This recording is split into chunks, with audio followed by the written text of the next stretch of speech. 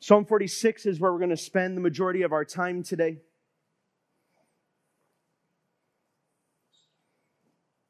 We're going to read the entirety of the psalm this morning.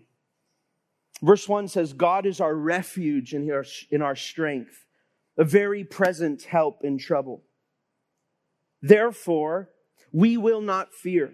Though the earth gives way, though the mountains be moved into the heart of the sea, though the waters roar and foam, though the mountains tremble at its swelling.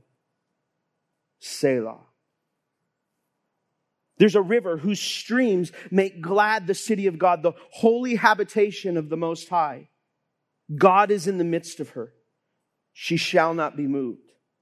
God will help her when the morning dawns. The nations rage. The kingdoms totter. But he utters his voice and the earth melts. The Lord of hosts is with us. The God of Jacob is our fortress.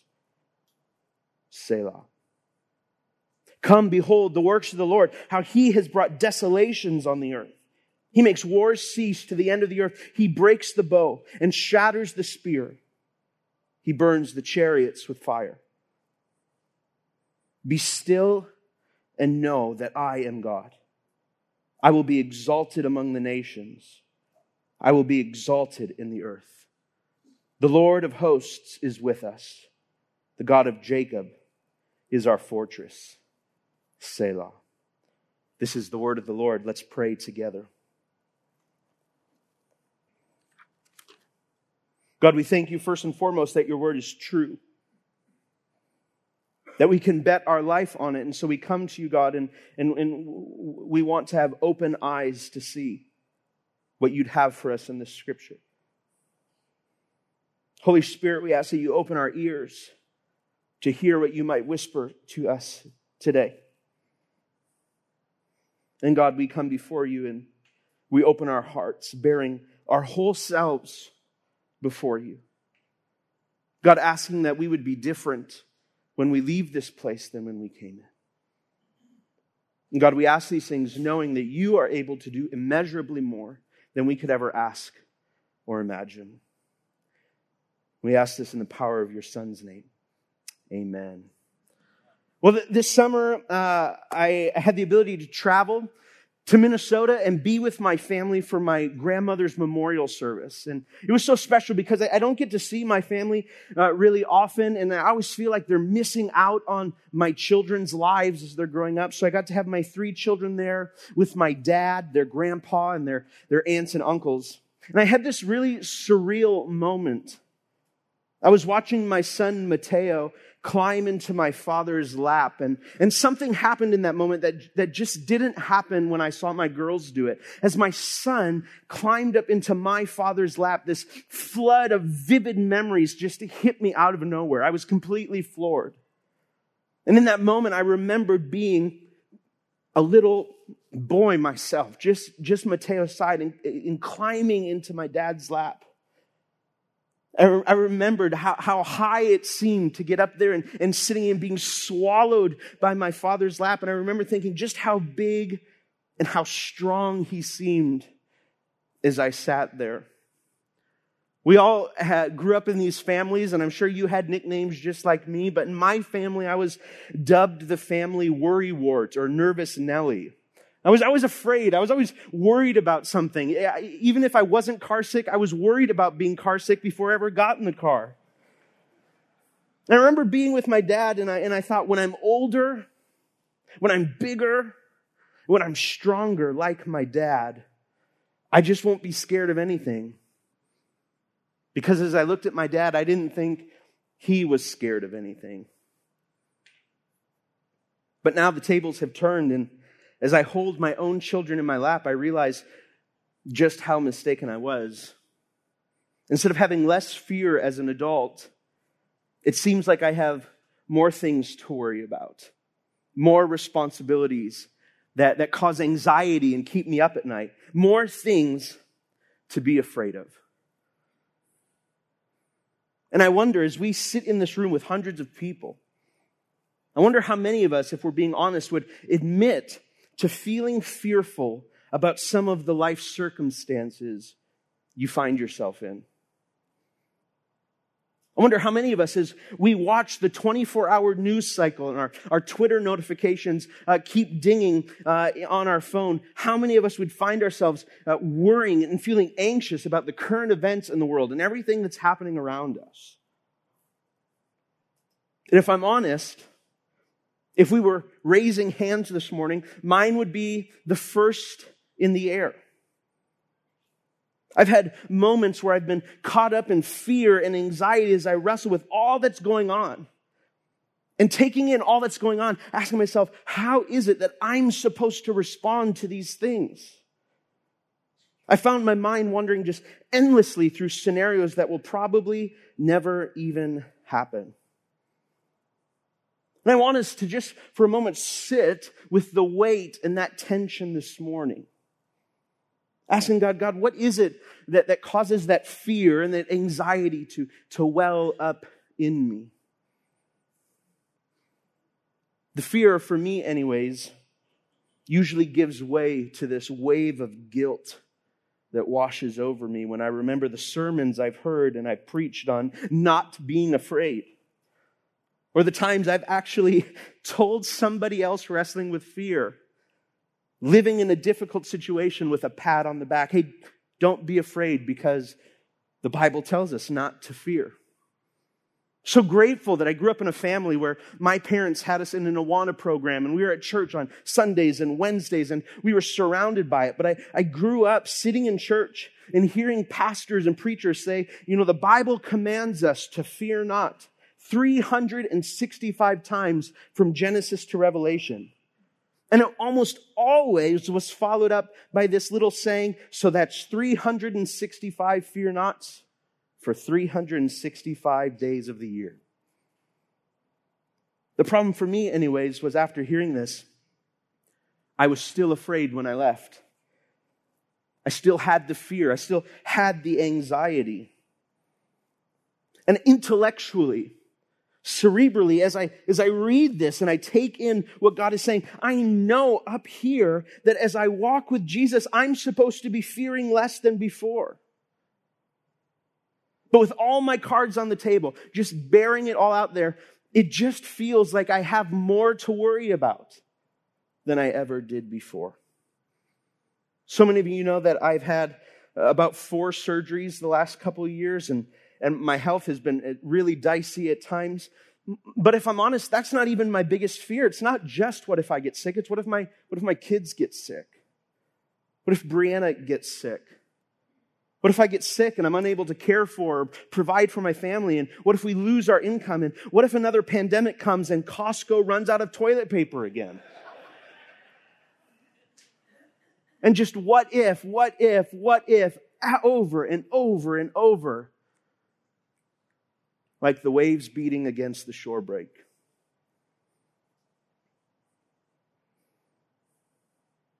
As we sit here together this morning, living in the tension of those weight, of those fears and the worries, I think God wants to meet us in that special place of need. Psalm 46, Psalm 47, Psalm 48 are this trio of psalms that are closely connected. They're psalms about the deliverance of Jerusalem from foreign enemies. And many scholars, many Bible commentaries that you'll read, and Bible teachers believe that the historical context for Psalm 46 is found in 2 Kings and 2 Chronicles. And here's what's going on. God's people were in a tremendous amount of need in 2 Chronicles chapter 32. The Assyrian army and its ruthless, evil king was breathing fire down the necks of God's people living in Jerusalem. The enemy army of roughly 185,000 troops was on a campaign to conquer and pillage all of the surrounding territories. The Assyrian army had already decimated the northern kingdom of Judah and were coming for the sacred city of Jerusalem, where many Israelite refugees had gone after their cities and towns were conquered. I was just in Uganda for 2.5 weeks, and Uganda is one of the most friendly country to refugees in East Africa. Now have no laws preventing refugees. So refugees from the Congo and refugees from Sudan and these war-torn areas, they come to Uganda and they live. And when you are among them, you can physically feel the fear surrounding them. The atmosphere is different in a refugee camp. And the stress that exists, you can feel it in the air. And so refugees had fled this army and are now hunkered down in Jerusalem. The Assyrians and their king Sennacherib had a reputation of being absolutely brutal foes. There are historical accounts of them capturing a city and taking the men and putting fish hooks in their mouth and leading them across the desert to where they would live in captivity. Before they would go and sack a city, they'd take the skulls of vanquished enemies and they'd put them on poles and they'd put them all around the city so everybody in the city could look out over the wall and see the foes that the Assyrians had conquered. King Hezekiah had already tried to bribe the Assyrian king with gold and silver, but with absolutely no success. So to prepare for the inevitable battle, King Hezekiah had men dam up the streams that brought water to the area. They fortified the city wall and they made an abundance of weapons and shields to organize a defense. Now, I always believe we should engage with Scripture, not just on an intellectual level, to read it and to put it down as fact, but to engage with it on an emotional level. So if you will, with me just for a second, I want you to imagine what 185,000 angry, ruthless, war-hungry enemies outside the city walls might sound like. That would be like having over 3 Dodger stadiums filled with people looking to kill or capture you. What would that feel like? What kind of stress and fear and worry might that stir up in you?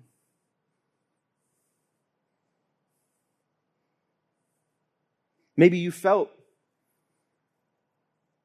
in a similar way like that before. Sure, not secluded in a city for protection, but you've seen that hard thing coming towards you. Maybe you're living through circumstances that cause you to question what the future looks like. It's not 185,000 angry Assyrians at your gates, but it's uncertainty. Or maybe you find yourself living under the weight of that medical diagnosis you didn't see coming. Maybe for you, as you feel that and you imagine being there, you're living under the weight of that collapsing relationship or the strained marriage. For others, maybe it was the layoff you didn't see coming, or you're staring down a different future than you thought you would have. And as we feel that tension, the question I have is, what are we supposed to do with it? How are we as people of faith supposed to respond to situations when everything around us collapses? And that fear and anxiety and that worry begin to well up inside of you. King Hezekiah gathers his military leaders in the open square of the city gate and says in 2 Chronicles chapter 32, verse 7, if you want to read it, "Be strong and courageous. Do not be afraid or dismayed before the king of Assyria and all the horde that is with him. For there are more with us than with him. Sure, with him there's an army of flesh, but with us is the Lord our God to help us fight our battles." And the people took confidence from the words of Hezekiah, king of Judah.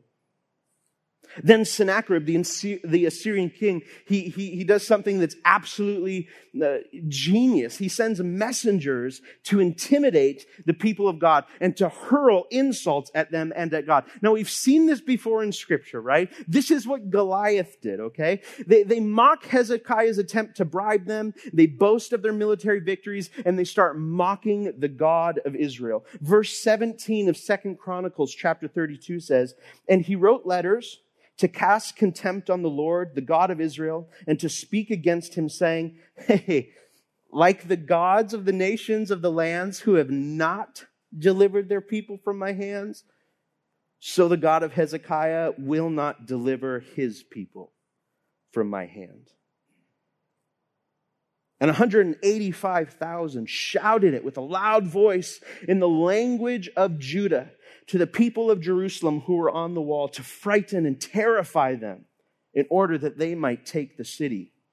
And they spoke of the God of Jerusalem as they spoke of the gods of the peoples of the earth, which are the work of men's hands. What happens next in the story is extraordinary. The miracle enters the story at this point, with the enemy screaming at them to incite fear and with them hurling insults against the living God. This is how King Hezekiah responds. In verse 20, he says, Then Hezekiah the king and Isaiah the prophet, the son of Amoz, prayed because of this and cried to heaven. And the Lord sent an angel who cut off all the mighty warriors and commanders and officers in the camp of the king of Assyria. So he returned with shame of face to his own land. And when he came into the house of his God, some of his own sons struck him down there with the sword. Verse 22 says, So the Lord saved Hezekiah and the inhabitants of Jerusalem from the hand of Sennacherib, the king of Assyria, and from the hand of all his enemies. And he provided for them on every side. Victory! God gave victory to his people. And in this text, if you imagine being there, you can almost hear the collective sigh of relief from the Israelites. But before that victory, while the people were fleeing conquered towns and in the midst of the enemy shouting from outside the wall, the people were terrified. In 2 Kings, it said the people were so scared that when it came time for women to give birth, they didn't even have the energy. They were living in total fear. And it's because of that I believe the psalmist wrote the beautiful words of Psalm 46 after this victory as both a song of worship and as a powerful reminder to the people of God. Look at Psalm 46, verse 1. The psalmist wrote, God is our refuge and our strength, a very present help in trouble. The psalmist, remembering what had just happened with the Israelites and the Assyrians, pens these powerful words that God is our refuge and he's our strength and he's this present help in trouble. He lists three things that God is to his people, and especially in the midst of troubling times. He says that God is our refuge. This word refuge here translates literally as a place of trust. Saying God is a safe place of trust for the person of faith when everything is falling apart. When you have no idea how you're going to take that next step forward. When you are so afraid of surgery number 4 that God is a special, safe place of trust.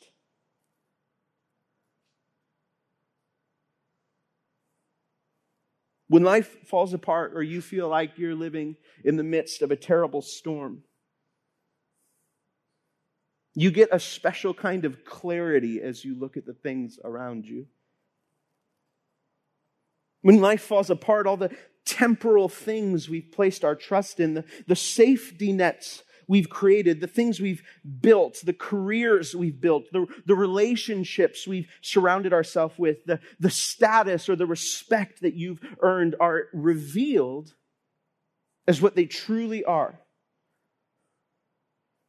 Imperfect, fleeting. They're a refuge made of disappointment, but God.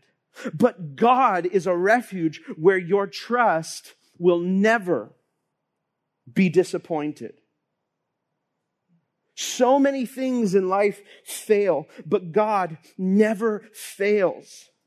We sang it in the first set. His love for you will never fail. If everything else is stripped away and you find yourself completely exposed, having no idea what to do, with fear completely overtaking you, you can rest in the fact that God's love will never fail. It will never be taken from you. You can't escape it. God's plan for your life, however difficult it is to see, however difficult it is to understand in the midst of difficulty, will never fail. Proverbs 18 verse 10 says, "The name of the Lord is a strong tower. The righteous run into it and are saved." God said, the psalmist says that God is this place of refuge, a safe place for us to put our trust. And secondly, he says that God is our strength. I know that in a room this size,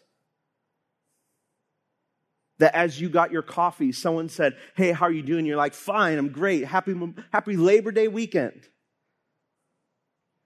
But you're sitting there and you're thinking, "I'm not great. I don't feel strong.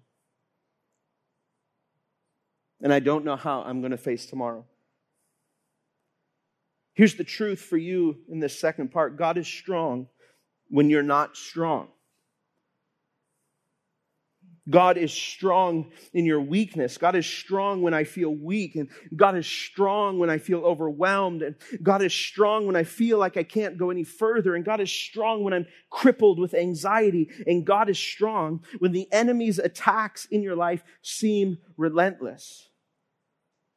God's strength is available to us for the battle ahead of us.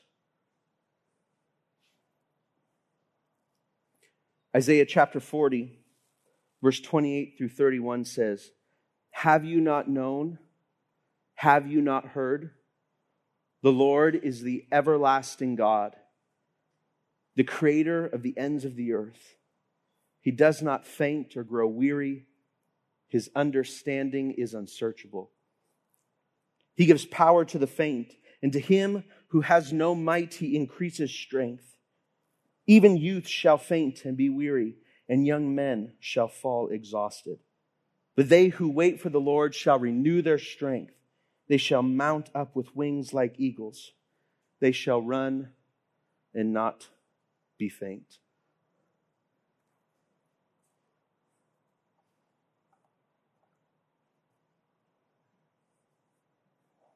I love this quote from Warren Wiersbe that says, "God doesn't protect us in order to pamper us.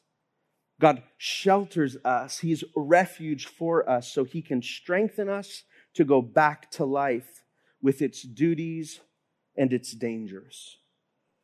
God is our refuge. He is our strength. And thirdly, the psalmist writes that he is our very present help.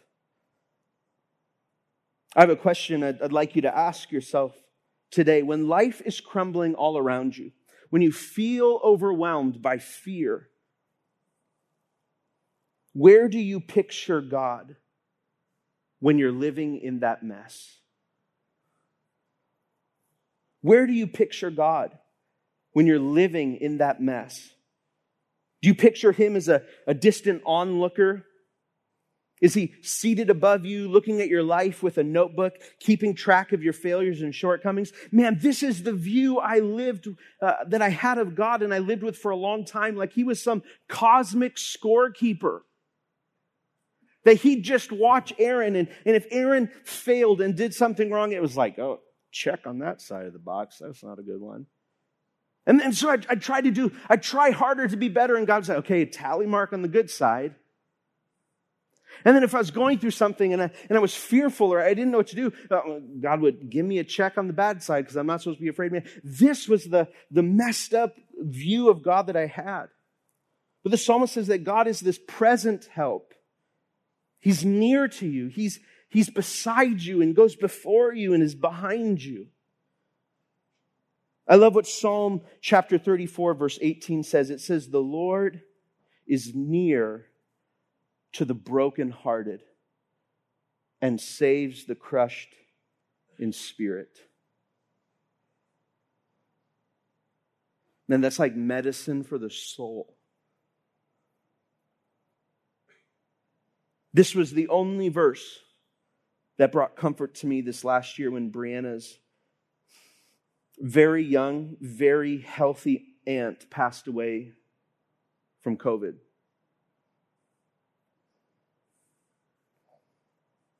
The truth that the Lord is near those whose heart is broken.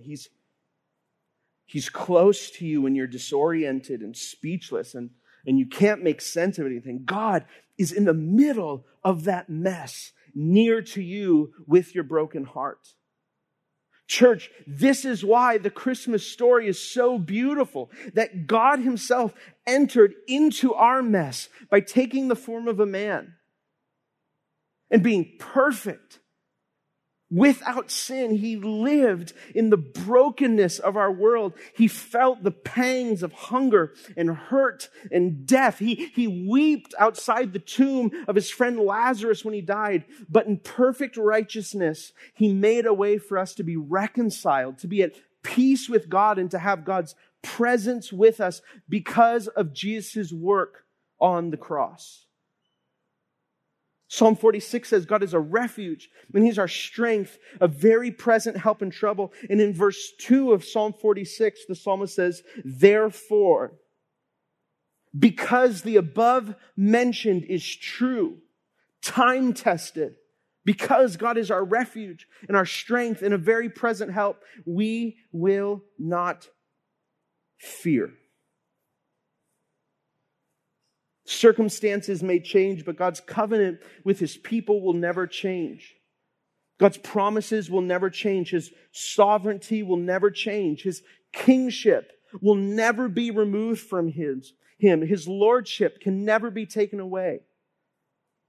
And the truth we can hold on to this morning is that surrounding circumstances will not negate the proven character of God, the time-tested character of God.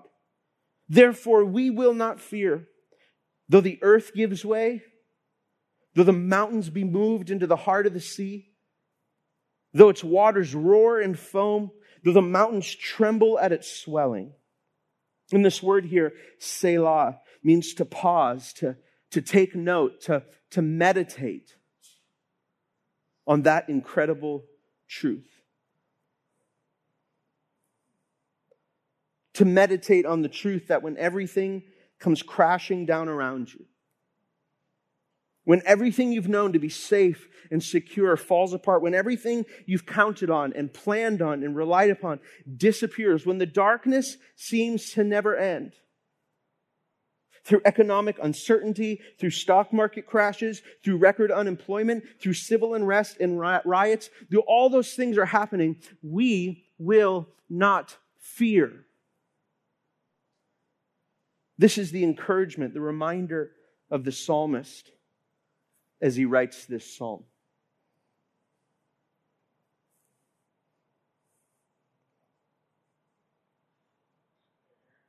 Yeah.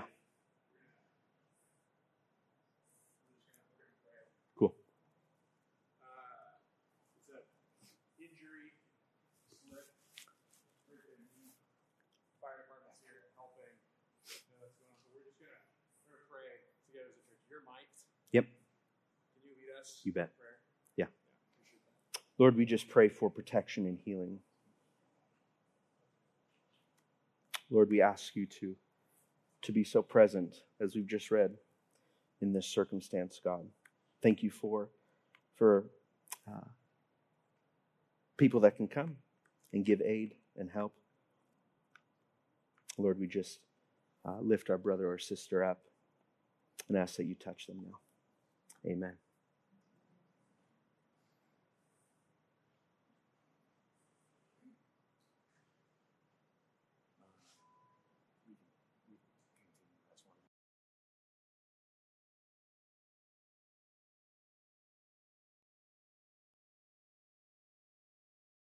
Yeah.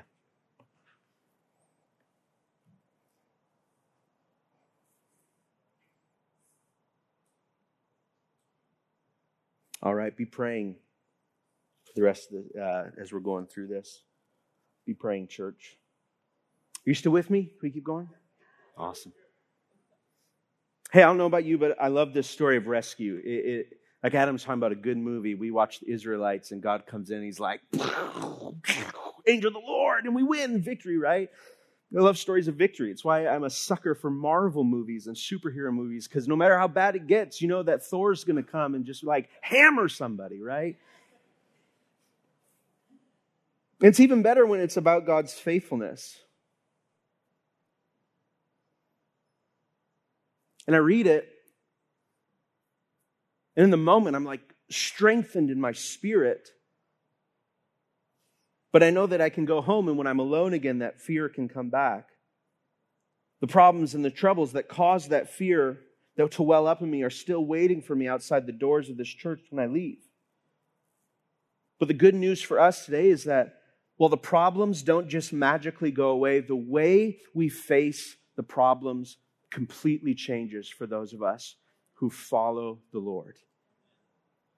When we read in the Bible, do not fear, or say to someone, just trust God, we can acknowledge together that's a lot easier to do than it is to actually live out, right? To say don't fear is easier than to actually live in a place with no fear. So for me, when I say, hey, trust in God or take courage, and I read that from Hezekiah, this is a place that I set my mind.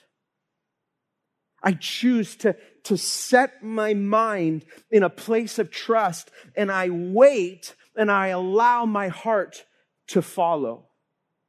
I give my heart and I give my emotions time to follow where I have set my mind.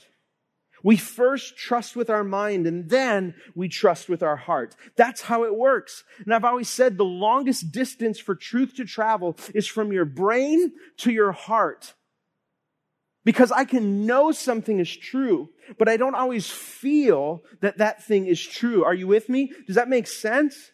Like I can know these things about God, but sometimes when that situation happens, it like goes out the window and my heart takes over. We trust God by placing our mind in a position of trust and giving our heart time to follow.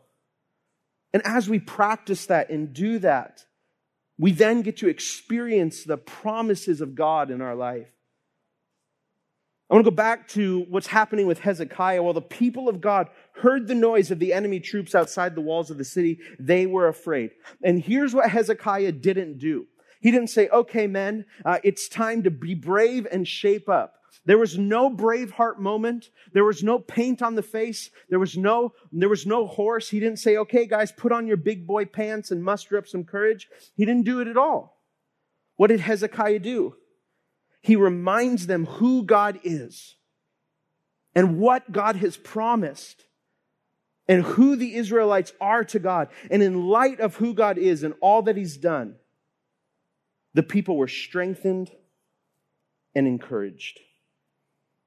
Hey, for all the parents in the room, those of you that have little ones or had little ones or now have little grandchildren running around, I want you to remember and think about that time that your child was absolutely scared out of their mind. What never works when a child is scared? I'll tell you, when When my 2 children came down at 2 a.m. last night and said, I had a bad dream and I'm terrified, you know what never works? Looking them in the eye and just saying, well, don't be afraid, go back to bed. And you laugh because you know it's true, because they left and like 15 minutes later they came and they're like, Dad. And I'm not the most compassionate person at 2:15 in the morning. So it wasn't like, yes, my love. It was like, what? I'm still afraid. And all my cards on the table, I'm going to be honest, I just yelled, stop it. Don't do that. Don't be afraid.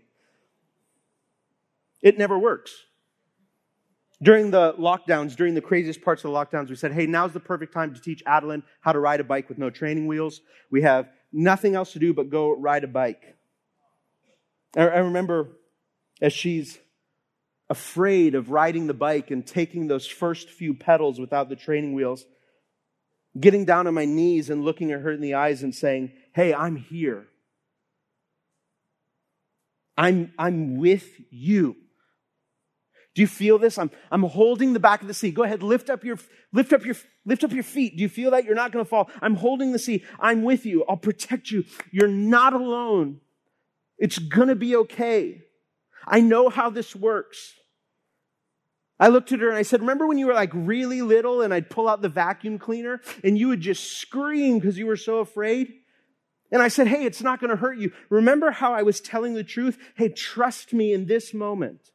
Remember when you fell and you scraped your knee and I picked you up and I held you and I wiped the tears from your cheeks? Remember when you were at school and those kids said those hurtful things and you came home and you cried and I hugged you and I told you you're valuable and you have worth? And if you've worked with children, if you've raised children, what you know to be true is that even in the first step that child takes, there's still fear in their eyes. The first time they pick up their feet and put them on the pedals, there's still fear in their eyes. But by step 10, walking in the above truths of what I told them, the fear starts to fade. Because the mind deciding to trust turns into the heart experiencing freedom from fear. In a similar way, I think God understands our own struggle with fear. And I don't think God looks at us frustrated and angry when we read or are told, don't fear, don't be afraid, and we struggle to get there. I think God looks at us like a perfect father looks at his scared child. And he says, I'm here. I know you're scared, but I'm with you. I'll protect you. You're not alone. It's going to be okay.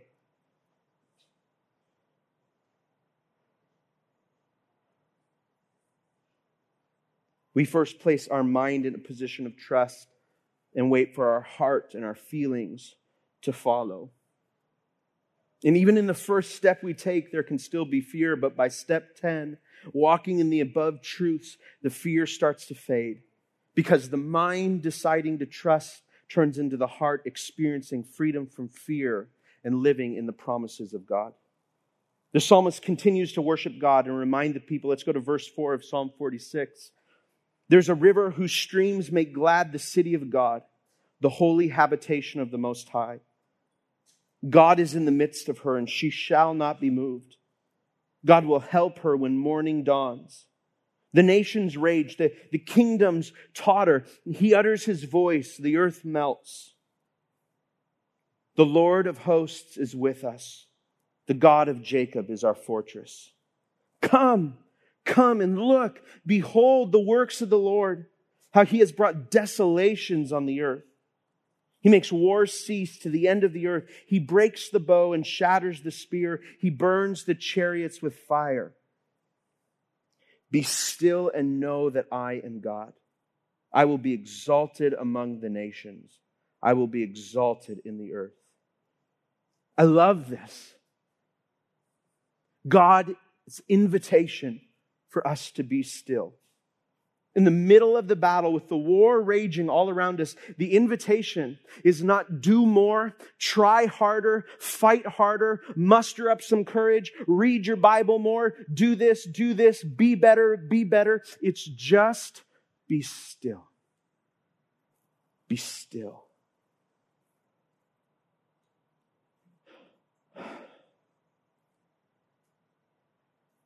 In a culture of hurry and busyness and chaos, stillness is so hard. But it's crucial for the life of a follower of Jesus. Because hurry and busyness and distractions are the enemies of intimacy with the Lord. So how do we embrace stillness in the midst of chaos and hurry? First thing we need to do is stop. Stop moving. Stop striving. Stop grasping for control. Stop just trying harder. Stop trying to be better. Just stop. It's the psalmist's call to surrender. To come to the Lord and surrender. Surrender your whole self. Surrender your mind and your thoughts. And then we come and we surrender our emotions and our feelings, and we just come before Him and we stop moving. We had a practice at Reality Santa Barbara while I was on staff there. Pastor Chris Lazo was so great at this and so great at pastoring us through this. We'd do this activity as a staff where we'd just take 5 minutes and be completely still and silent before the Lord. And that 5 minutes feels like 55 minutes because I'm never still and silent. God says, you want peace? When the war's all around you, just stop. Come to me. Surrender. Secondly, we turn off the noise. We turn off the distractions. We quiet the anxious voices. This is what the New Testament, when it says we take every thought captive to Christ. We take those anxious thoughts and we bring them before Jesus and we say, Jesus, you own that, and I surrender it before you. I'm turning off the noise. We quiet the divisive voices. We turn off the 24-hour news cycle. So much of the news and entertainment and social media is just that. It's just noise. This is what the Assyrians were trying to do to God's people, and they were screaming and shouting. 185,000 is just causing noise to well up fear in you. And we stop and we take that and we turn off the noise and we put it to the side. And while we sit in that posture of surrender with God, acknowledging all of these things in our life are true and happening, and I'm not pretending they're not there. I surrender them to you. I turn off the noise, and then I make a decision to turn up the truth in my life. I set my mind on the truth of who God is and what God has done. And with that truth, you declare that truth out over your circumstances and over your life. And I know that feels weird, to sit there and to bring those things before the God, but to say out loud to Him, God, you are sovereign over this mess. God, you are Lord over this situation. And I don't want another surgery, and I don't want to do this again, but God, I'm just saying out loud that you are in control. We worship the truth, we declare the truth, we pray the truth, we meditate on the truth, and you find friends who remind you of the truth. I'm going to invite Joseph and Brooke to come and prepare to lead us in worship. And I want to end with this thought. I know that with this many people in the room, everybody's just not fine. That's what we said to each other when we got coffee, but I know it's just not true. There are real concerns and real worries. Things that are real, that really do keep us up at night. And in this moment where we actually have time to stop and to turn off the noise of the world and actually worship truth, I want to end with this. We don't ever suffer alone. You don't suffer alone. If you find yourself in the middle of a battle this morning, if you find yourself full of fear and worry, you don't suffer alone. We, as followers of Jesus Christ, have a place to bring our fears and our worries. We have a Savior who has suffered, a Savior who has been abandoned, who stared down and bore the weight of all the sin the world had in it and was victorious. So we bring our pain, we bring our heartache to the one who on our behalf defeated sin, death, and the grave to give us salvation and hope. A hope, as the New Testament tells us, is one that anchors our soul to the promise of heaven, where there is no pain, there is no sadness, there are no more battles or fears or worries. And just as the psalmist wrote in verse 8, "Come behold the works of the Lord." Church, one day we will behold Him face to face. As He wipes every tear from our eye, as John wrote in Revelation, we will behold Him, the risen, conquering Lion of Judah, and we will worship Him and experience His glory. As we move into a time of worship, I want to remind you that the communion elements are available up front for those who wish to partake in the Lord's Supper today. A great reminder of Christ's suffering and pain on the cross that brings us freedom. The carpets are also available for those of you who need a change in posture to respond to what's in God's Word, a change of posture to come and to get on your knees or to lay flat before the Lord in a position of surrender. And I pray that we would surrender those fears to Him today, that we would place our mind in a position of trust, saying, God, this is who You are. This is what's true about You. I'm going to declare that truth and allow my heart to follow. Let's pray.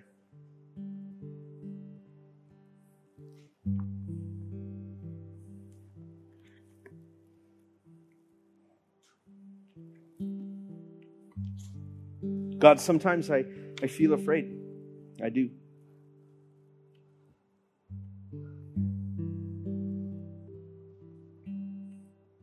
God, I bring that to You.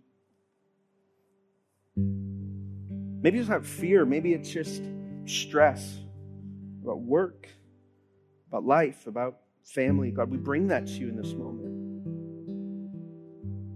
We come and we actively choose to set our minds on who You are, Your power, Your might, Your goodness, Your grace, Your mercy, Your steadfastness, Your faithfulness, Your loving kindness. We come to You and we pour out an offering of worship. Amen.